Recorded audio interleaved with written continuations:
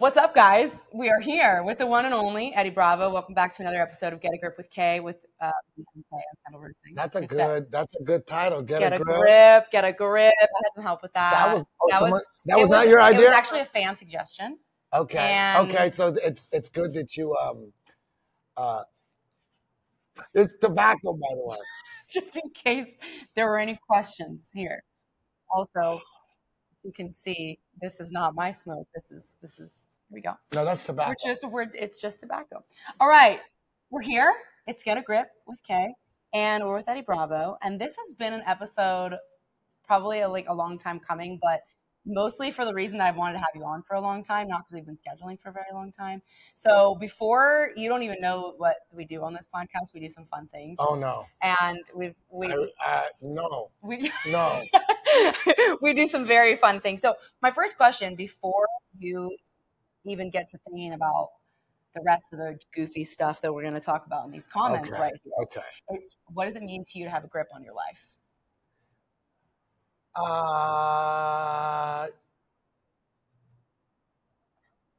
To be able to navigate through anxiety and stress and somehow see the light at the end of the tunnel and keep pushing forward and just fucking put one step in front of the other and know that everything's going to be all right. I like it. Get a grip. You. No, that and it also means get a good deep grip. Everybody gonna put like this. We go like that. And we go choke like that. Exactly. But you didn't do the rotating in part of that. I am so far removed from gi fighting that every now and then I go back and just train the pants. No. The pants had nothing to do with the problem of jiu-jitsu. The pants weren't the problem. The collar and the sleeves were the problem. The pants weren't the problem. Okay. Collar and the sleeve is the problem. You rely too much on the collar and the sleeve. That's great for gi, but when you go no gi, you're gonna have to do a whole new game. Yeah. If your whole game in the gi is if every sweep, if every pass, if every finish, if the first step is grab the collar nice and deep, no gi, that doesn't exist. So what are you gonna do now? So like Marcelo Garcia has said many, many, many times that when he trains with the gi, it's beneficial, and not only for him, but for everybody, to train techniques and make your go-to techniques in the gi work no gi. Like basically do no gi grips in the gi, and then when you go no gi, you're not lost. Yeah. People don't understand, don't know the timeline of jiu-jitsu in the United States. I mean, the world used to be in Brazil, dog. In the 90s, everybody in the 90s, your dad and your mom, they were like white belts and blue belts in the 90s. It was brand new. It was the worlds were in Brazil. It was totally different. And there was no gi. There was Abu Dhabi. We had Abu Dhabi, and what we learned in Abu Dhabi, like, damn, there's a lot of gi champions that shined no gi, and there's a lot of gi champions that, man, there's a divide. Because and when you look at it technically, when you look at it scientifically, you I'll take another. You look at why, the guys that didn't translate to Abu Dhabi and the gi stars. There's a lot of gi stars in the 90s, man. There were so many, too many to name. So many amazing, unstoppable forces in the gi in the late 90s and the early 2000s, but they didn't translate over to ADCC. And when you look at their style, you see their style. Like, oh, okay, these guys were heavy on the collar grips. The ones, the guys that were heavy on the collar grips, they didn't transition. This is science. And you look at Jean-Jacques Machado, he didn't have any fingers on his left hand, so he couldn't grab the collar and the sleeve with his left hand. So he had to rely on overhooks and underhooks because he didn't have any fingers. So when he went to Abu Dhabi, guess what? He just blew past everybody. The first year he did Abu Dhabi, he finished everybody. He's like, what? Like all of it, like Jean-Jacques is the master. And it's because he didn't have hands, didn't have fingers. Exactly. Because he was training no gi his whole life. Being born like that is a blessing. those guys. It Because he is. is There's a lot of he's those. a fucking assassin legend. I love it. And And if he would have had those fingers, it would have been different. It would have been a different. He would have been he having would the have grip on been the collar. he would have been great at jiu-jitsu regardless because he was deep in the whole Gracie family. He was deep, so regardless, he would have been really good at jiu-jitsu. But would he have been as legendary in no-gi as he is now? I don't think so.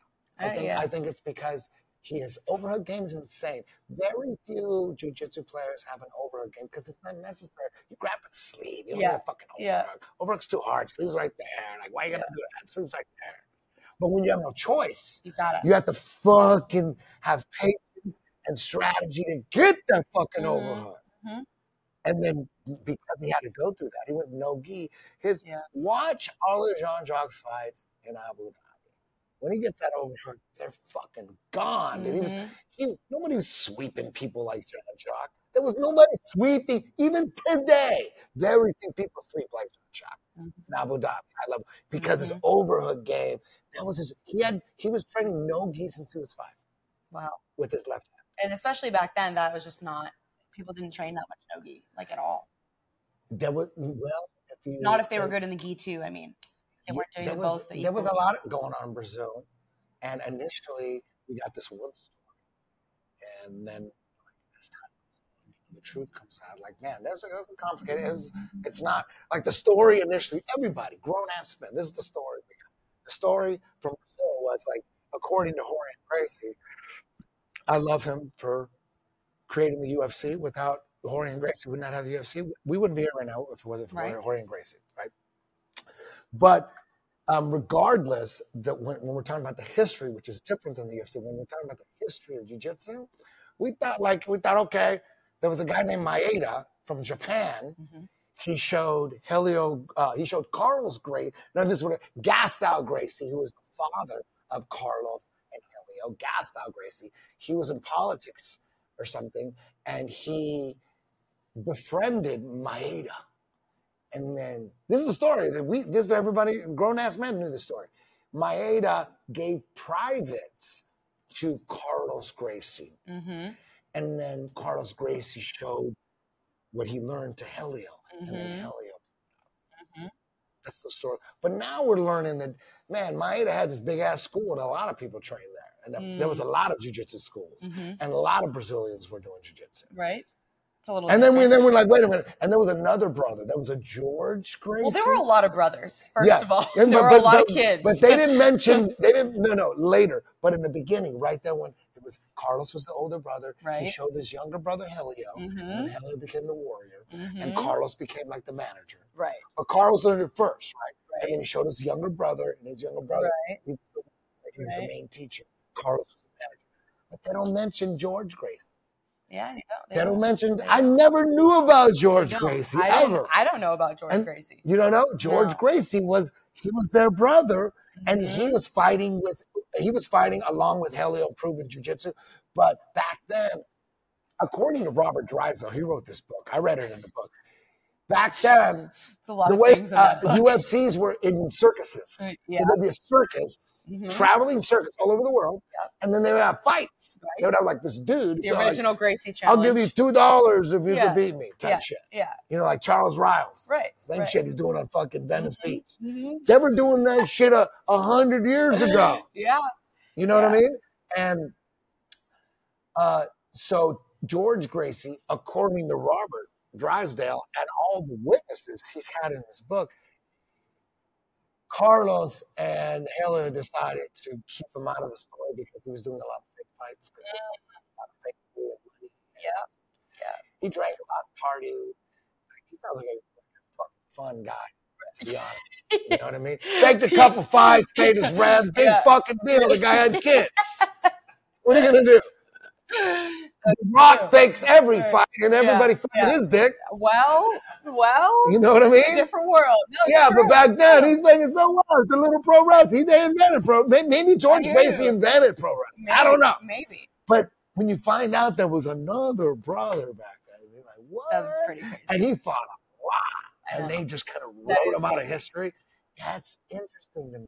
isn't. She's like, damn. Well, speaking of stories, we're going to tell you more nerdy jiu-jitsu stuff because we're going to get into more of this. I hate jiu-jitsu. But today's more about you, and what we're going to do today is I'm going to ask you a very specific question. I should have watched your podcast. Hey, I'm like, no, fuck. this is better. What is she gonna ask? No, it's not that crazy. It's not that crazy, I promise. But because I usually don't do a long intro, and the reason why is because people can go on your BJ Heroes and look.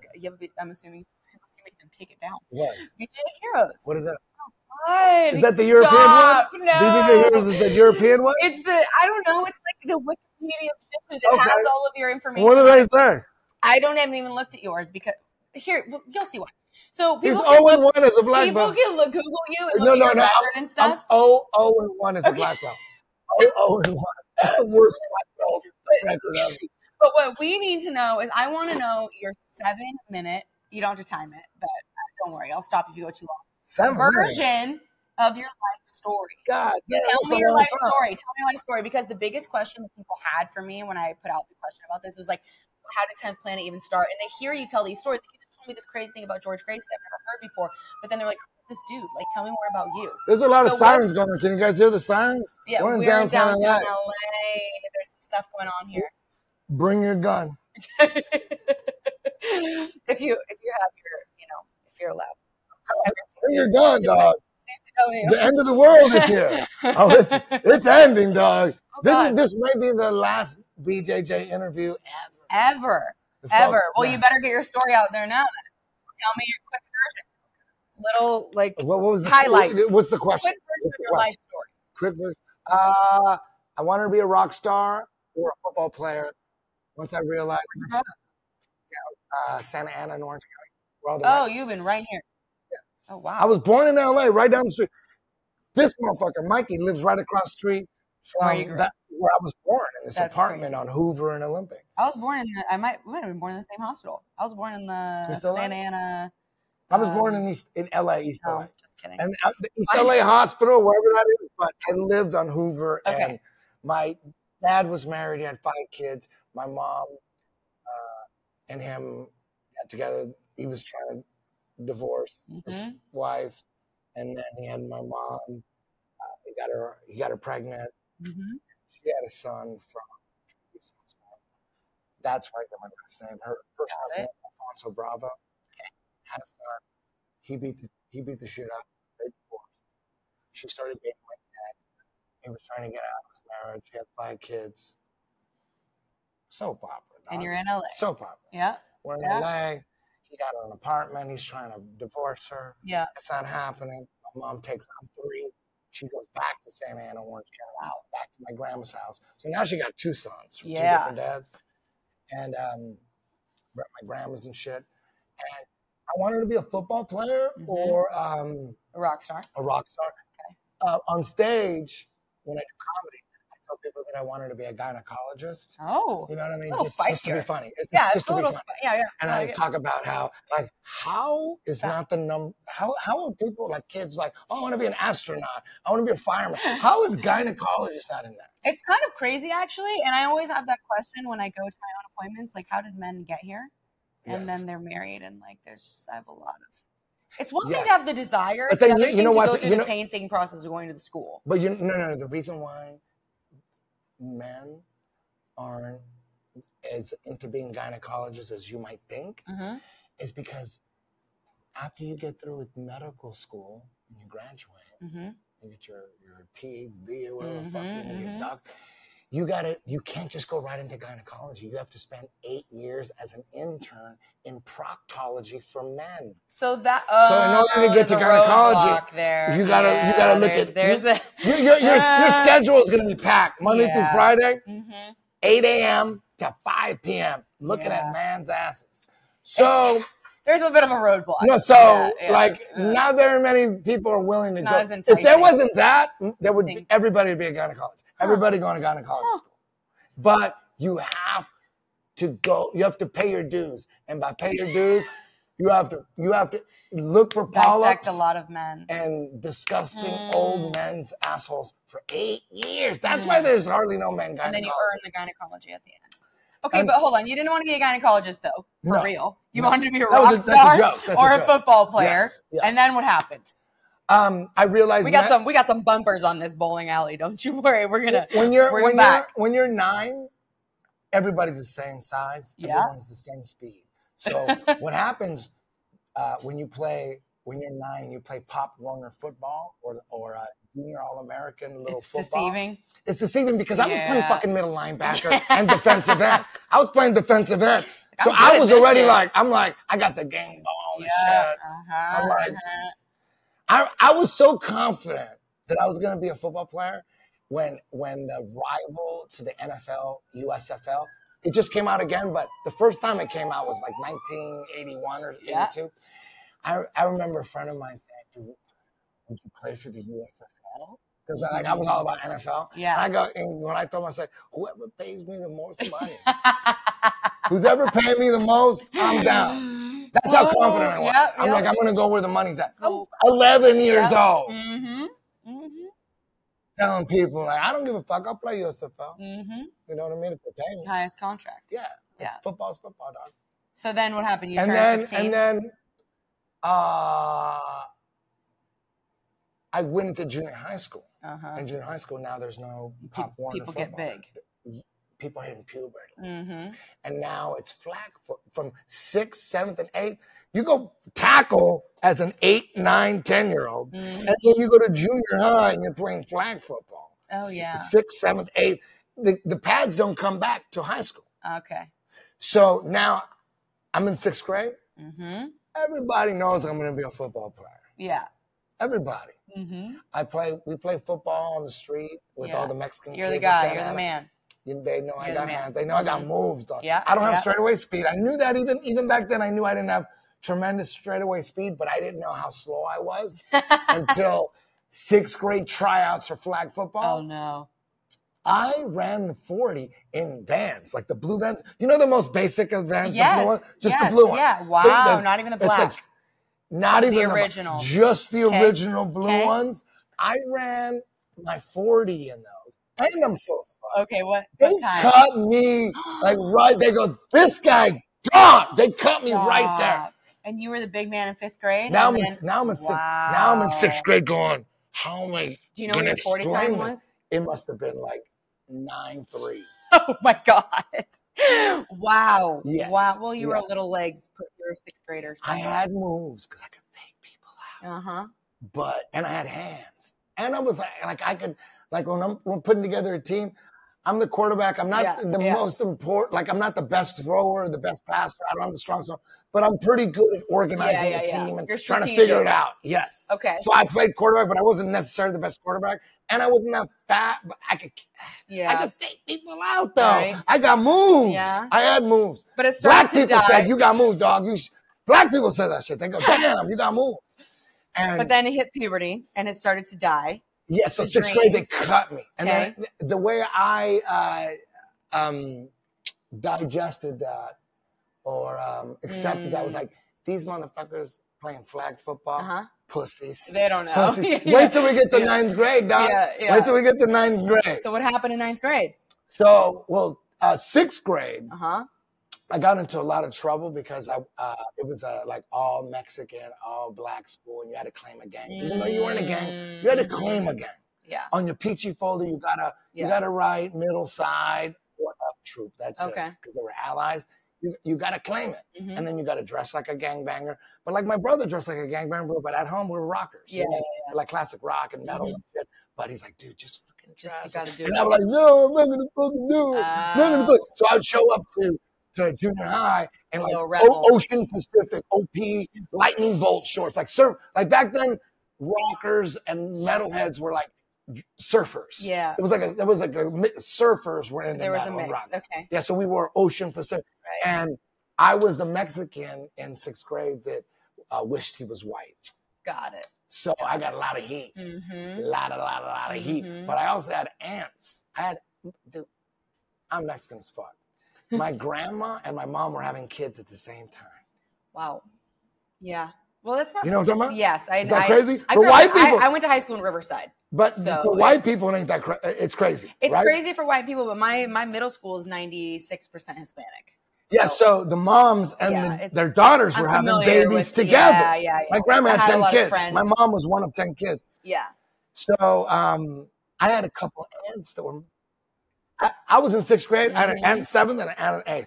Okay. Wow. I had an aunt in 7th and 8th. Yeah. And they were really popular. Okay. Oh. And they played the game. They dressed like little cholas, but they weren't cholas. But they win. You got it. You just got it. It's like fashion. That life never really ends. You just got to just pretend you're part of it, and they'll leave you alone.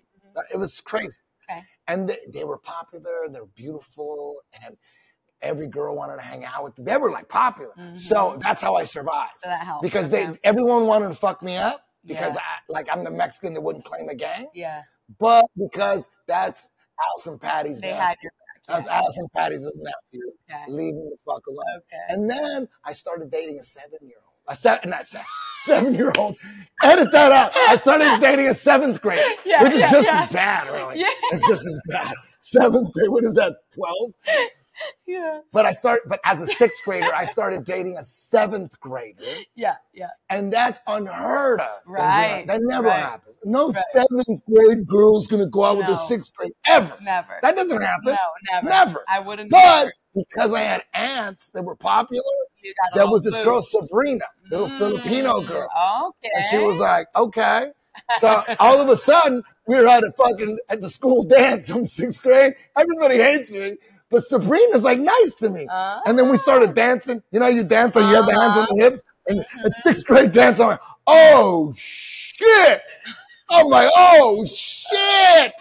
And then we go outside on the side of the PE building and we're making out. She's sticking her tongue in my mouth. I'm like, what Sabrina. Like, what? Like Sabrina just crushing. So now everybody hates me more. Now I'm dating a 7th grader. Yeah. I'm a little jealous. And but I fucked up. What'd you do? I fell in love with a 6th grader. No. Margaret. She was in my English class. Oh, no. And I just fell in love with her. So I broke up with Sabrina to be with Margaret. Okay. And we only went out for like a week. But I thought Margaret was the truth. She was the light in the and then Sabrina greenlit me. She greenlit me. She was so devastated. Oh yeah. And everybody wanted to kill me. They were just like my aunts were just holding the dam back. But once I broke up with Sabrina, it was over. I got greenlit. So I got taken on the side of the school building, and they were about to fuck me. I started crying and shit. I just started I'm still a pussy. I've been a pussy my whole life. I ain't trying to fight. I do jujitsu because it's fun. Yeah. I'm not like this fucking badass dude. Yeah. And I would just start crying. I cried my way out of like a lot of shit. Yeah. I cried my way out of like when I was 17 out of a DUI. I cried my way out of it, and it worked. And I drove away like, you know, oh my God, my mom is gonna kill me. Oh my God. So like I cried myself out of a lot of shit. So all these guys, they're gonna fuck me up. Yeah. Sabrina greenlit me. They were gonna fuck me up. And I started crying. And they felt so sorry for me. They stopped? They're like, you know what, fuck this guy. And they left. That's impressive that those kids left. Whew, it worked. Yeah. And then I was like, I gotta get the fuck out of this school. So I'm like, I gotta go to this white school on the almost in Tustin. It's it's like the edge of Santa Ana and Tustin, called Willard Intermediate. Because I was at Spurgeon. Spurgeon was all just Mexican and black, and they wanted to kill me. So my aunt lived in Willard District. So in the 7th, so I left 6th grade. Okay. They cut me from the football team. People wanted to kill me. I'm out, Audi 5000. Yeah. They were going to kill me. Wow. So now I'm this total I have almost the same story, but I'm going to tell it to you another time. But literally in on my 6th grade, I got bullied out of my, I got bullied out of my 6th grade. I got bullied out of my 6th grade too. So we're going to talk about it. So anyway, you left the school. I heard Willard had a lot of white people. Okay. And you thought you fit in with your surf clothes. Yeah, because I had surf clothes. Yeah. And I had to go to 32nd Street, Newport Beach. That's right. I'm 12, 13, 14. Yeah. I was just there like 2-3 months ago. I'm like, oh my God, this is where we took the bus from Santa Ana. That's crazy. All the way down Bristol into Costa Mesa and 32nd Street to drop you off right on Newport. Yeah, that's crazy. I lived. That was my spot. I go, this is for me. Yeah. And I would look at all the white people, all the white kids with their full-length wetsuits. And I'm like, one day I'm going to be one of one them. day. There's no way I was going to get no full-length wetsuit. There's no way I was going to get a full-length wetsuit. But me and my brother, we just look at these white kids all rich. And Moray Boogie was the good boogie board because we boogie board. Aussie was the shitty one that they sold at Kmart, and it was orange on the top and white on the bottom. So everybody knew when you're walking to the beach, and you had that orange Aussie, they knew you were poor. Okay. They knew, but we couldn't afford the Moray Boogie. They're like $70. It's crazy. Aussie's $19. It's crazy. Wait, so hold on. Tell me how you went to Rockstar, because we got. How'd you get out of football? Okay. You went to the high school. Okay. What happened then? This is what happened. So I'm gonna need like 4 more hours to finish this story. No, we're good. We're good. So I'm in 7th grade. Now I'm in 7th grade at a new school. Okay. Now I'm a total loner. Yes. Nobody knows me because everybody made their cliques in 6th grade. Right. Everybody got there. So now I'm in 7th grade. And you're alone. And the worst fucking thing is lunch and recess. Yeah. Because all I needed was one dude to sit next to me and talk, and I'm good. But if you're sitting there and you have no fucking body, I'd rather get beat up. I'm like, damn, maybe I should have stayed at that other school. Because it was worse to be a loner. But I had one friend that I knew from 1st grade, Lee Mays. He was a rocker. He had long hair already. He spiked this. He was already like a metalhead. But he never came to school. I knew him, and when he did, anytime he come to school, I'm like, I'm good today. Yeah. So we'd be at lunch, we'd be sitting down. I don't know. I didn't give a fuck what he had to say. I'm like, as long as I'm talking to someone, I'm with someone and I'm talking to someone. Right. I'm like, who? And then at second period, every day at second, you see who didn't make it? Because So every day at second period, I go to look at this shit. I'm like, fuck, he didn't show up. God damn it. You fucking piece of shit. Left me alone. You piece of shit. Yeah. Fuck you doing? You got to come to school, dog. You got to get a job. Right? So when he wasn't there for lunch, I would be in line. I would always be in line for the bathroom. I'm like, I'm going to the bathroom. And then when I go to the bathroom, I'd sit in that fucking shit stall. And I would stay there as long as I could. Well, this was before Instagram. It's not like you were scrolling on your phone. No, I'm taking a shit, dog. You know, I'm taking a shit. You cannot prove I'm not taking a shit. So I would just stay in the bathroom because it was too embarrassing to be outside. Everyone's having fun and talking, and I'm by myself. I'm like, fuck. I go from being like infamously like too overly popular as a 6th grader, where people wanted to kill me, and then a 7th grader dated me, and that's all this drama. Margaret fucked me up. Yeah. So now nobody knows. Like, I have one friend, and he's barely there. Yeah. He's Lee Mays, fucking rocker. He would show up. He had his hair all right. I'm like, fuck. God, my only friend. And then every school, every junior high has one girl that's developed her breasts before everyone else. Every junior high has one girl who has double D's, and then 2 girls that have C's, and then everybody got A's. Everybody got A's. I've seen this. But in junior high, there's always one girl. Maybe it was the milk she drank. They have a lot of hormones in those motherfuckers. You know what I mean? Angel was her name. Angel Babe. I'll never forget Angel Babe. She was Mexican, but all the Mexicans at the school were super whitewashed. It was like Mexicans with money, and they were so mod. They were Mexican, but they're like mod and like goth and emo looking and shit. And all the Mexicans were all super whitewashed. It was a whitewashed school. And one cholo. We had one cholo, and it was crazy. Like, who is that guy? But at the other school, everybody was cholo. It was crazy. But it was weird. Like, fuck, should I just go back to that fucking school? And then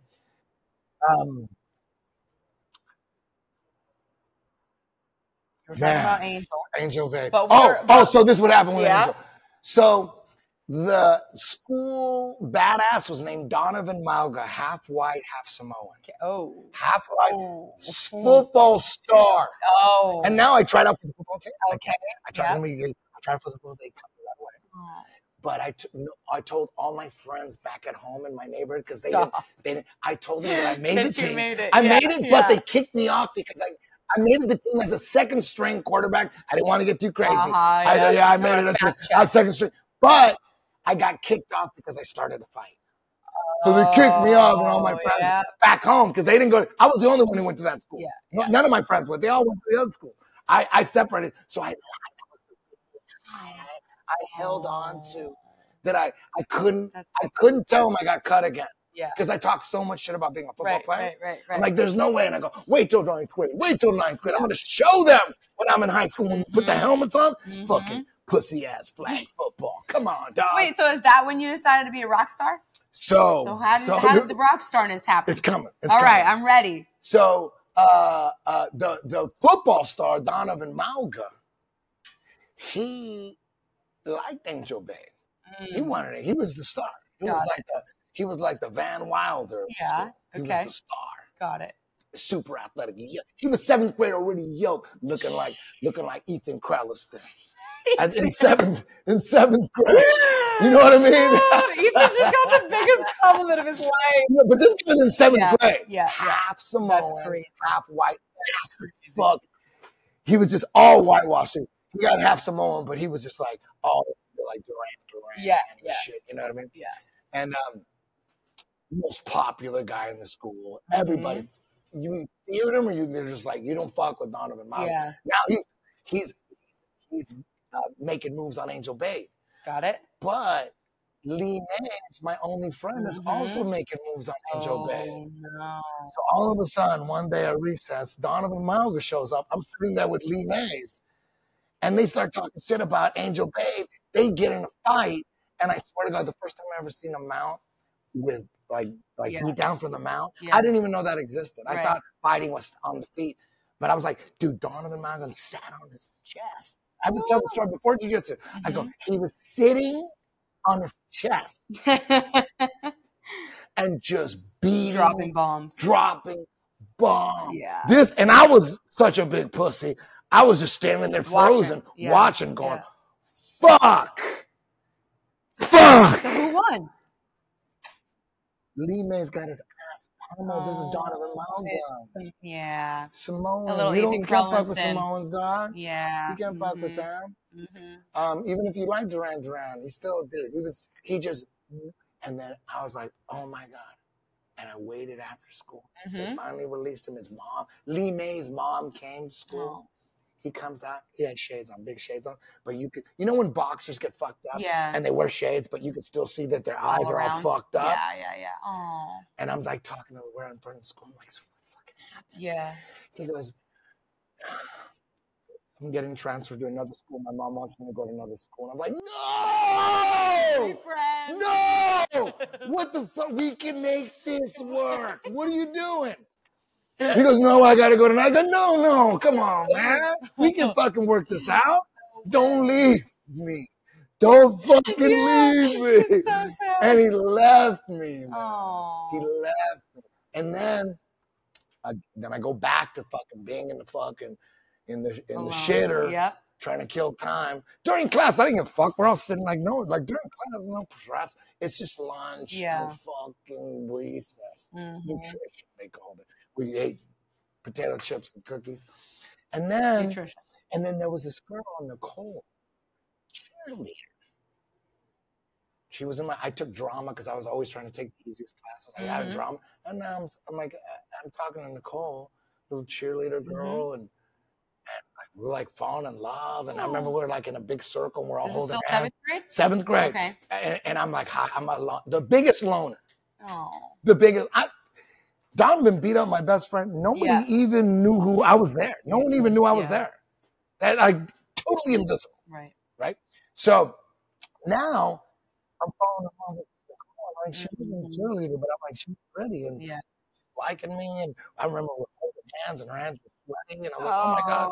So then we started, I'd walk her home and then she became my girlfriend. But what I didn't know, that in the 6th grade, she used to go out with Donovan Mauga. When I found that out. Oh, no. And nobody knew we were dating. Nobody knew. It was like secret. And I'm like, wait a minute, you were dating Donovan Mauga? Oh. What the fuck? Oh, and then he found out. And It's a year later.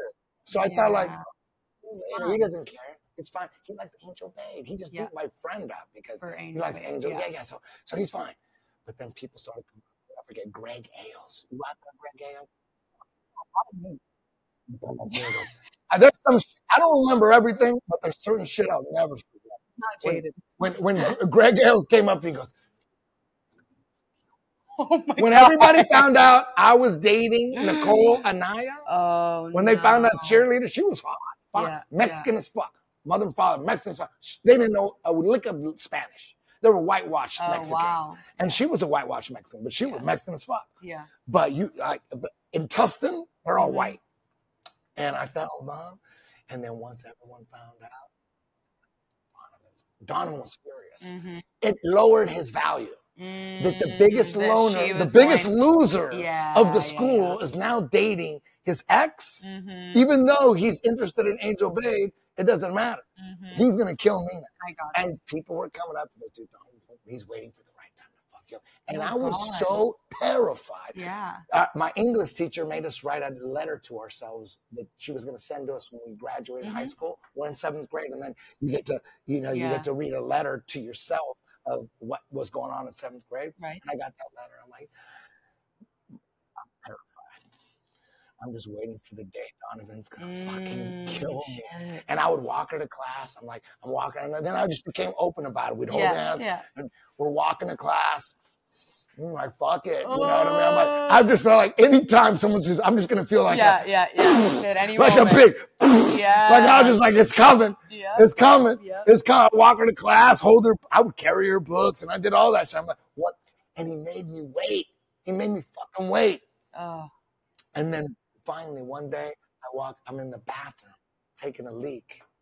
And then I start combing I turn around and I'm looking at the mirror. It's like a diagonal mirror. And I'm combing my hair because everyone had like a comb in their hair. And then Donovan and Jaime walk in. They walk in as I'm combing my hair and as I'm leaving.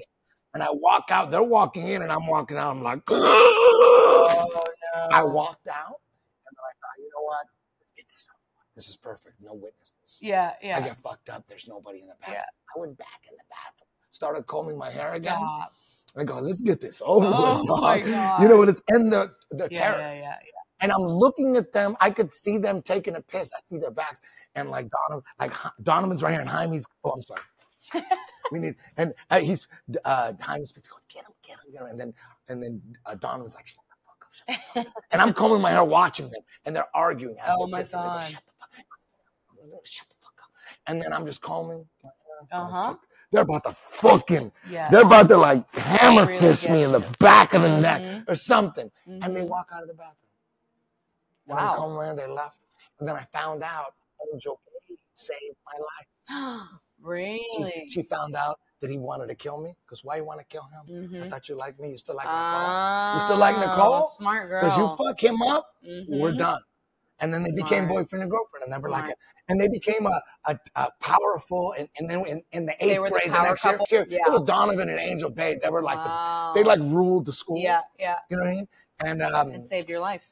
And then me and Nicole were accepted. We went out for like 2 years. Wow, that was my girlfriend. We were accepted. We were like a couple too. And then Donovan accepted me. Then in 8th grade, everyone accepted me. I wasn't like, started to fit in. Just everybody was cool. I was like, okay, you're cool. Happy little family. All right, I like it. Okay, and then I get into 9th grade. And then, okay, you better go quick because I got some hot shot questions for you. Okay, you better go. So now I'm finally getting into football. Ready. Okay. With the pads.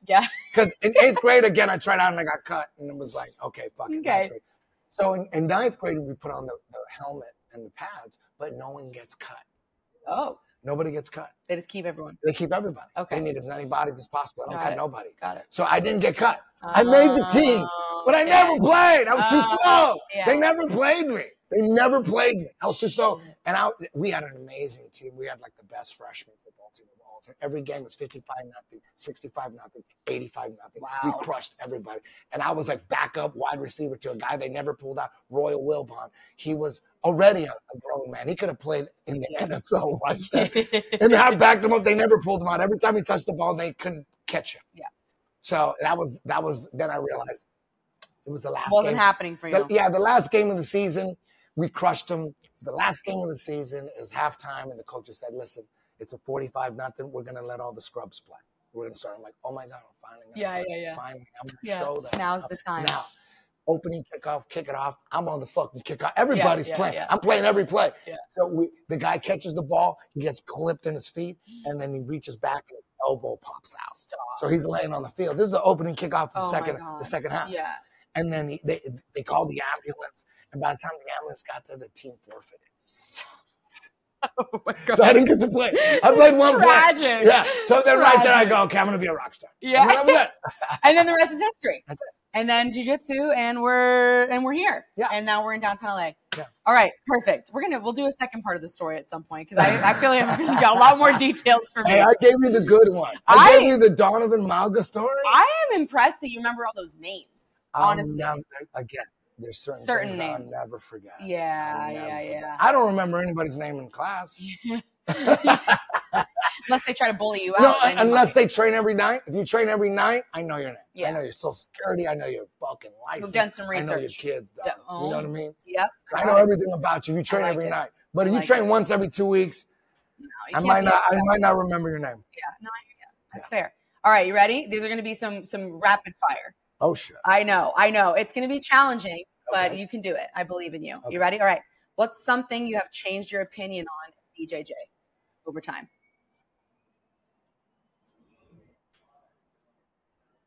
That leg locks will get you killed in MMA. Okay. There's some leg locks that will save you in MMA. Yeah. People think leg lock, you're going to get beat up. No, there's some leg locks where you go to leg locks because you've been getting beat up. Like if you're getting, like if a guy is horse stance and you're on your back and he's horse stance and he's throwing down and he's horse dancing, you might want to throw up a knee bar. Because a knee bar will save your face. Then now they can't hit you. If you're right there, I can hit you. But if you're knee bar, you're facing away. Yeah. So you see it in MMA fights. I've seen it. It was like the fight that comes to mind it was in the Ultimate Fighter. I forget his name, but he was against the fence on his back, and a guy with horse stance. He was standing and just dropping bombs, and he just jumped on a knee bar, and then knocked him down, and they rolled, and then he got up and took his back and choked the guy. Okay. So I learned leg locks aren't as dangerous for MMA as once thought. Okay, perfect. I love it. Yeah. Ricardo Amendolia asked, what was Comprido saying to Leo Vieira at Abu Dhabi in Brazil before their match?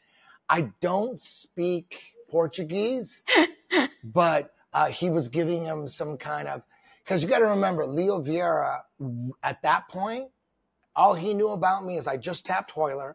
I tapped out Gustavo Dantas in the first round. I won the trials, and I was the most technical fighter of the night. He himself says in a magazine that after he saw me in the trials were October 2002, and then Abu Dhabi and Sao Paulo was May 2003. So there was like 7 months of, he said he was concerned about me and my style, and that he had his students emulate my style. Lucas Schlet, coincidence, he plays my style. You know what I mean? Oh, Buchecha, oh, you're playing quarter guard with the underhook. How come you guys are playing that? No one else is playing that. Because Leo Vieira had them emulate my game. I like. Okay. And that's what he said. Love it. No, I love it. What he said. And those guys are playing my quarter guard game. If you know the game, Lucas Schlet and Buchecha play a very unique game. They don't play like regular Brazilians. Right. They play quarter guard. They call coyote guard now with the underhook. So anyways, so Leo Vieira was studying my game. He figured me out. That's why he fucked me up. Leo Vieira fucked me up because he realized that I invite everybody to my good side and everyone takes the invite because with the invite, there's no shield. Right. I'm coming this way and I'm really going to do a shield. I'll just go corner. And they go, fuck that. So everybody does that. Got it. The only ones who realize that that's a trick, like Jean-Jacques will never go to my good side. Right. They'll always, all the guys that beat me, they always put me on the other side. Like, no shield, come this way, no shield. It'll be fun, I promise. God damn it. All right, I like it. So, to answer your question, you got to understand, he's studying my game, he had students emulate my game, and then we're at the tournament, the big one. The big one. And one. then I tap out Gustavo Dantas, and then I tap out Royler Gracie. He's freaking out. Of course. Meanwhile, I'm freaking out on him. Yeah. I was freaking out on him because he was the guy I was scared of the most. Yeah. Because the Abu Dhabi before, he fought at 170. Now he's at 145. And when he fought at 170, he fought Jean-Jacques. And Jean-Jacques fucks me up. Every time he fucks me up. And then when I saw him fight Leo Vieira, he fucked up Leo Vieira, but he didn't tap him. But he beat him like 9-0 when the points counted. Yeah. He was all over. Yeah. But man, Leo Vieira was hard to tap. He was resilient. And I thought, like, God damn. That anybody who survives on Jock, that's a good motherfucker. Right, right. So then I hear Leo Vieira is going to cut down to 45 for the next album. I'm like, what? Why? No, that's bullshit. Why? Right? That's bullshit, right? Yeah. He doesn't need to do that. It's going to have to Yeah, You know what I mean? It's not good for himself. It's not good. Can someone tell him? I didn't want him. I was like, I don't want that guy coming down to 45. Yeah. And then when it was official, he was in and then he made weight. That's the guy I was worried about. So when I tapped on Holy Gracie, there's footage of me going backstage, and I'm not that happy. Yeah. Because I know I had Leo Vieira. Yes. I'm like, wait a minute, this is like some Twilight Zone. Yeah, I won the Super Bowl, and now I'm going to get it taken away from me. I won the Super Bowl, I got the trophy, I beat Hoyle Gracie, but in 45 minutes, this motherfucker's going to take all that shit. Yeah. That's all I was thinking about. He was in my head the whole time. So I was terrified. Yeah. I lost. Before the match. I already knew. I'm like, oh my God, Leo Vieira. Like, why would it be the Hoyle? I'm like, oh my God, Leo Vieira's next. Fuck! Why couldn't it be the next day? Yeah. Why couldn't you give me like, let me be the king? Let me be the king for that night. A minute, yeah. That would have been the greatest night of my life. Yeah. But no, they did 3 fights on Saturday. The finals were on Sunday. Now they split it up. Yeah, it's different now. Yeah, so I'm like, fuck, man. So I enjoyed that shit for 45 minutes. So I'm walking out. This is answer your question. Yeah. I needed to give you the backstory. No, I appreciate it. No, now when I'm walking out, I'm terrified. Yeah. I'm terrified. I'm like, fuck. Because I'm like, oh my God, I'm going to get all this shit taken away from me right now. Yeah. This guy's going to, there's a good chance that this guy's going to take away all the good shit I just did. He's going to take it all away from me. So I'm terrified. So I'm walking out, and he's terrified of me. Unnecessarily. So he's like sitting on the mat, and he has like, that's a good question, Ricardo. He's sitting on the mat, and he's got his, he's going, and he's doing like those, he's doing those Hickson, he's doing the Hickson roll, boom. And Comprito is standing over him like this in his ear, and it's loud on the light, and I'm walking out looking at them going, that is unnecessary. You're like totally tripping. I'm like, you're tripping. If you knew what I done right now, you wouldn't feel like, he was like, Your hips is breathing, yeah. And then Comprito's going, I don't know what he said, but it was some kind of motivational, like, you could do this. He's just a man, he's not a machine. He's just a man, he's not a superhero. You could do this, you're a man. And he, like, I don't know what he's doing, but he was going, a boss that I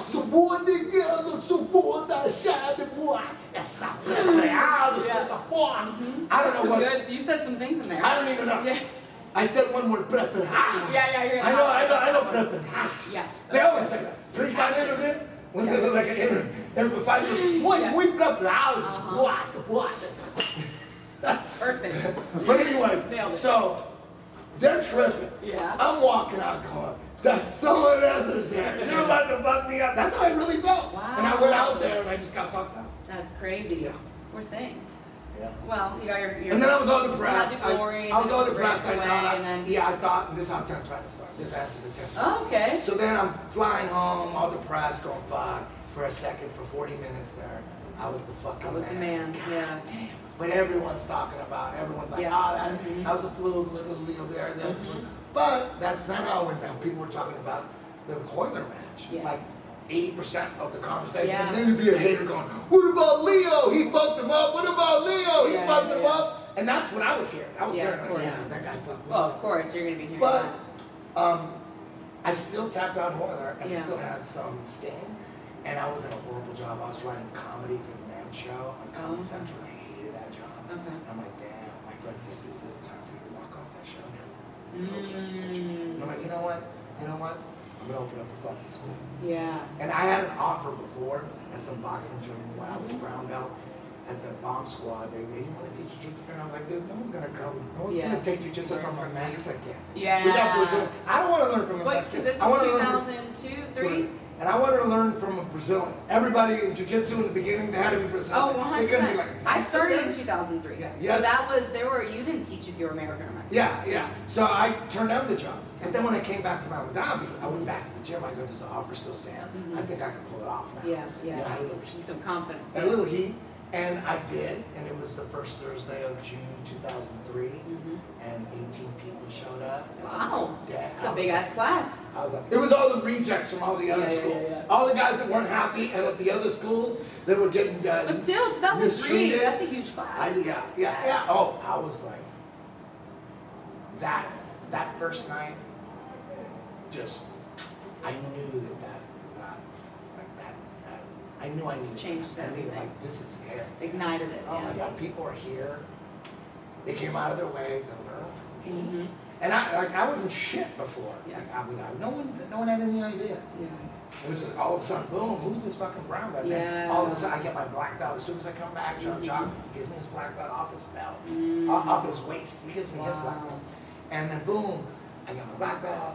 I shocked the world, biggest upset in Abu Dhabi history. Open up a school, 18 people show up, and then that was it. Wow, that's amazing. Yeah.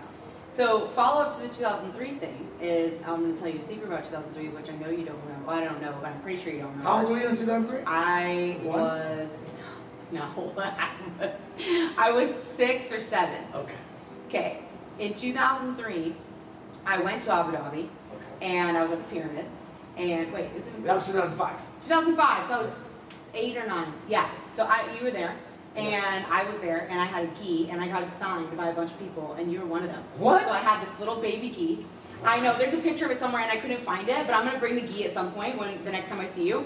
So I have this little baby blue gi, and I'm like 8 or 9 years old, and I have like Kira Gracie signed it, and Hodger, and a couple people, and you're probably the only non-Brazilian on there, and you signed it, and we have a picture. Wow. I know, and I was That's like, crazy. Isn't that cute? You never told me. I forgot. There's a lot of things to go Oh over. my God, you forgot. How did you forget that? That's very important. I know, I need to bring it. So, last question before we go, because if you guys didn't know, there's Halloween party. It's Halloween today. There's Halloween party happening today. It's for an unlimited amount of time.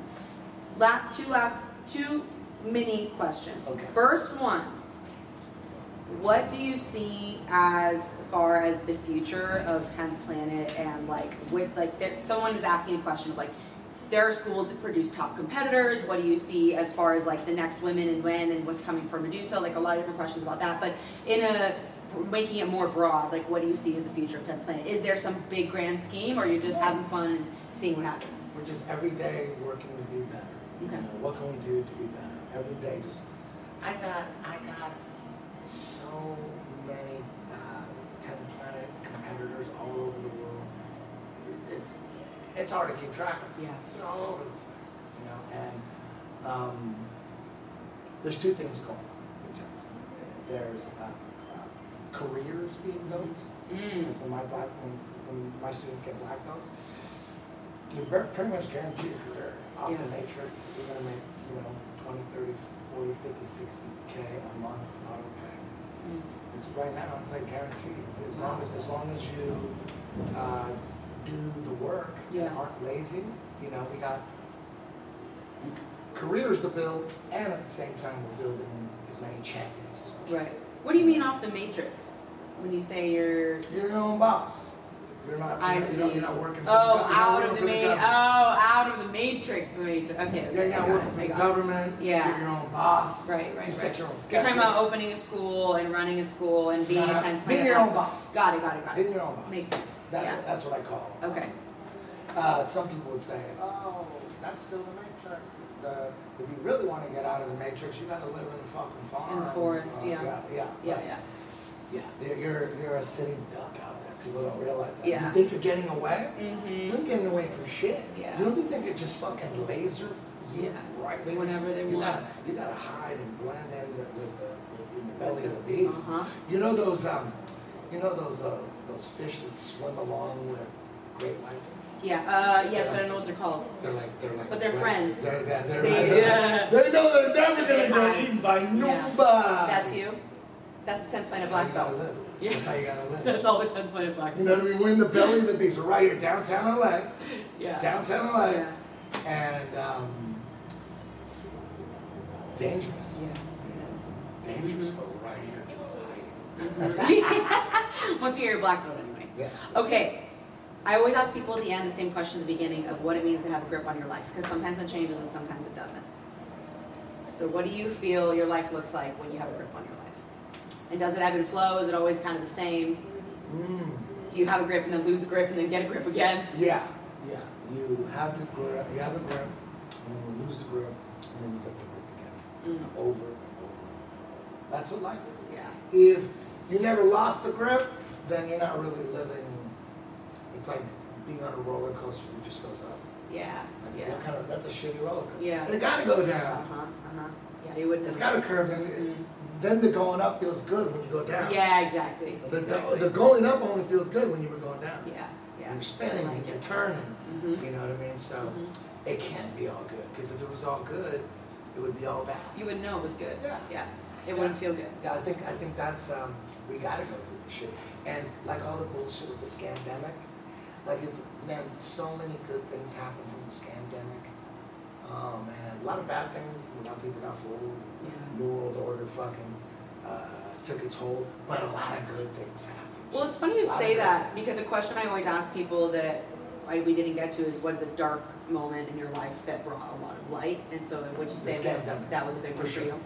100%. Nobody knew what was going to happen. Like, it's easy to say now because you look back, but in the moment, all of a sudden, the deep state, the Illuminati came out. Yeah.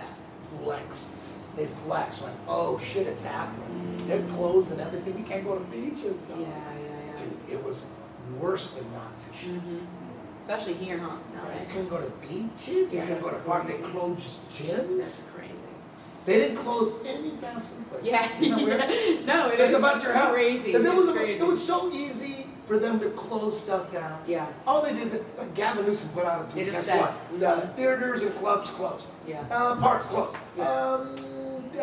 Dance halls with 50 or less people closed, or whatever. Yeah. They just make shit up. They tweet it. Yeah. So they could have easily said, McDonald's, Jack in the Box, Carl's Jr. closed until further notice. But they never even brought that up. Yeah, it's crazy. They never brought that up. It was never about health. It was a complete scamdemic, New World Order flexing. But we would have never closed off the front sales area if it wasn't for the scamdemic, and thank God we did. So it changed the whole environment. We got a piano. We got They a were piano in jamming here. We would earlier. never have a piano in here if it wasn't for the scamdemic. Yeah. We would never be rocking out. I put out a new album. It's called Jar of Flies. You know Really? about it? Sorry. How did you not know about it? Sorry. Look, there were a lot of things to go over today. Okay, when did it come out? A couple weeks ago. Okay, I'm It's excited. called Jar of Flies. That's the name of the album. I'm gonna listen to it on the way to the airport. You're gonna love it. I'm ready. It's a parody comedy album. Oh, no way. Okay. All right. But it's by a band called Hook Thieves. That's my band. Yes. That I knew. The album's called Jar of Flies, available on Spotify, Apple Everywhere. Music, YouTube, whatever you want. Smoke a little doobie and put that thing on. You'll like it You don't better? smoke, right? I don't. Have you ever smoked weed? Yeah, yes. it does, but it doesn't agree with me. Okay. Yeah. You get all paranoid? Yeah, a lot of things. Bad, like it just doesn't. And then you have the people that are like, you're just not doing it right. You have to try. And it's just, it doesn't agree with me. Yeah, it's not my thing. Yeah. I get into enough chaos on my own without extra additional substances. It's true. I'm a clean, what's it called? What are you guys, straight edge. Okay. I'm a little straight edge, yeah. And Straight edge. You are Fits a me. jiu-jitsu legend. Oh my God, yeah, a legend. You are. Okay. You are. We're working on it. We're working on getting You there. are. No, I mean, you are. thank You you. are. That's You're so sweet. so badass. Thank you. Seriously. Man, Eddie, thank you so much. I know we're gonna get you to your Halloween party, but I really appreciate you being on today. It was so much fun to hear all about your middle school girlfriends. I think that's really mainly what we covered today. And I didn't know we had so much synergy with our shared experience of being bullied out of our school in 6th grade. I'm gonna have to tell you that story sometime for sure. So I'm gonna we didn't even get to all of Eddie's amazing accomplishments, and I knew he wouldn't want to talk about that, but I'm gonna put it all in the show notes. I'll link your album in there as well, so you guys will see that. Anywhere else you want people to find you or anything else we should be linking to direct people to? 10thplanetjj.com. Yeah. And that's it. Awesome. All right, guys. I'll catch you in the new episode. Make sure that you like, subscribe, share, all that stuff. What else do? You review, you rate. It goes on everything. So whatever you can do on the platform you're watching, you can do that. If you enjoyed the show, share it with someone who got value from it, and I'll see you in the next episode. Thanks.